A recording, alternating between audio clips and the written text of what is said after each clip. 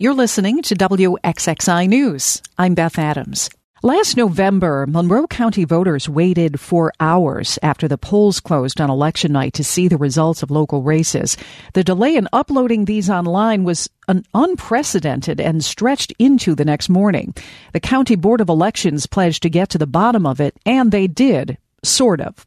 WXXI's David Andriotta has the story. They tried, and tried, and tried, and tried and tried again.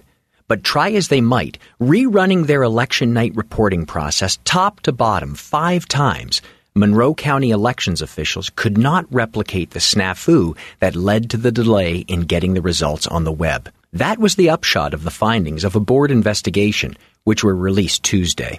The Republican board commissioner, Lisa Nicolay, spoke about them by phone. We were hoping, obviously, to find a definitive thing that we could correct and fix and move on and say that it wouldn't happen again. But Nicolay and her Democratic counterpart, Commissioner Jackie Ortiz, are saying it won't happen again. Their best guess, Nicolay says, was that administrators of Monroe County's network may have temporarily modified a setting that reduced the Board of Elections' bandwidth for loading information onto the web. In any case, there was no delay during the test runs prior to the election or in subsequent tests during the investigation. Typically, election results are posted within an hour of polls closing, and that's what commissioners say we can expect this year. David Andriotta, WXXI News. An RIT professor who survived a mass shooting at a school 30 years ago says he has lost hope that gun violence will improve. Joshua Faber was a 15-year-old student at Simon's Rock School in Massachusetts in 1993. A fellow student shot 6 people with a semi-automatic rifle he purchased at a sporting goods store. 2 people died. Faber was one of 4 survivors. He points to polls showing that large majorities of Americans want more restrictive gun laws, but little has changed with federal laws.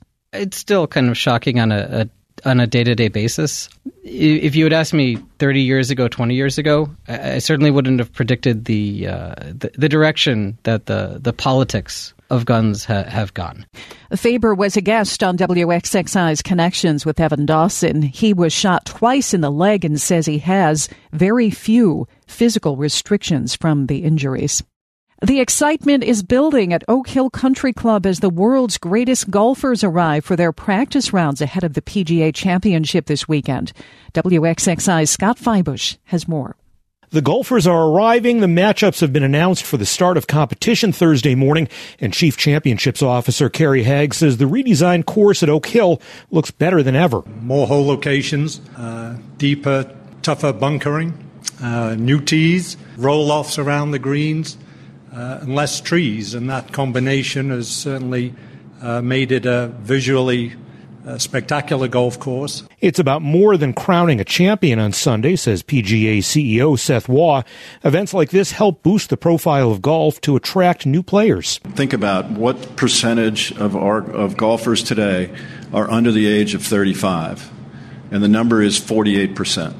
And I would reckon to say that it was 75% over 50 not so long ago. To continue growing the game after the tournament is over, the PGA's Charitable Foundation announced it's making a $250,000 donation to build a new synthetic turf practice facility at Monroe County's Genesee Valley Golf Course.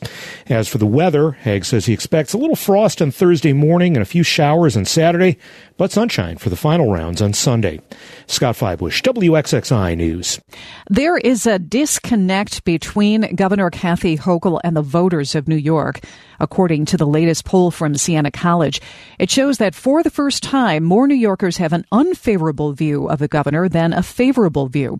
A Siena Research Institute spokesperson Steve Greenberg says, in fact, the governor's favorability rating has dropped a few points in each of the last 3 polls. Just among Democratic voters, 57% view her favorably, 25% view her unfavorably. That is not a great favorability rating with your own party when a quarter of your party views you unfavorably. And Hochul's rating among independent voters is even lower, with just 37% approving of the job she is doing. You can find more local news on our website, WXXInews.org.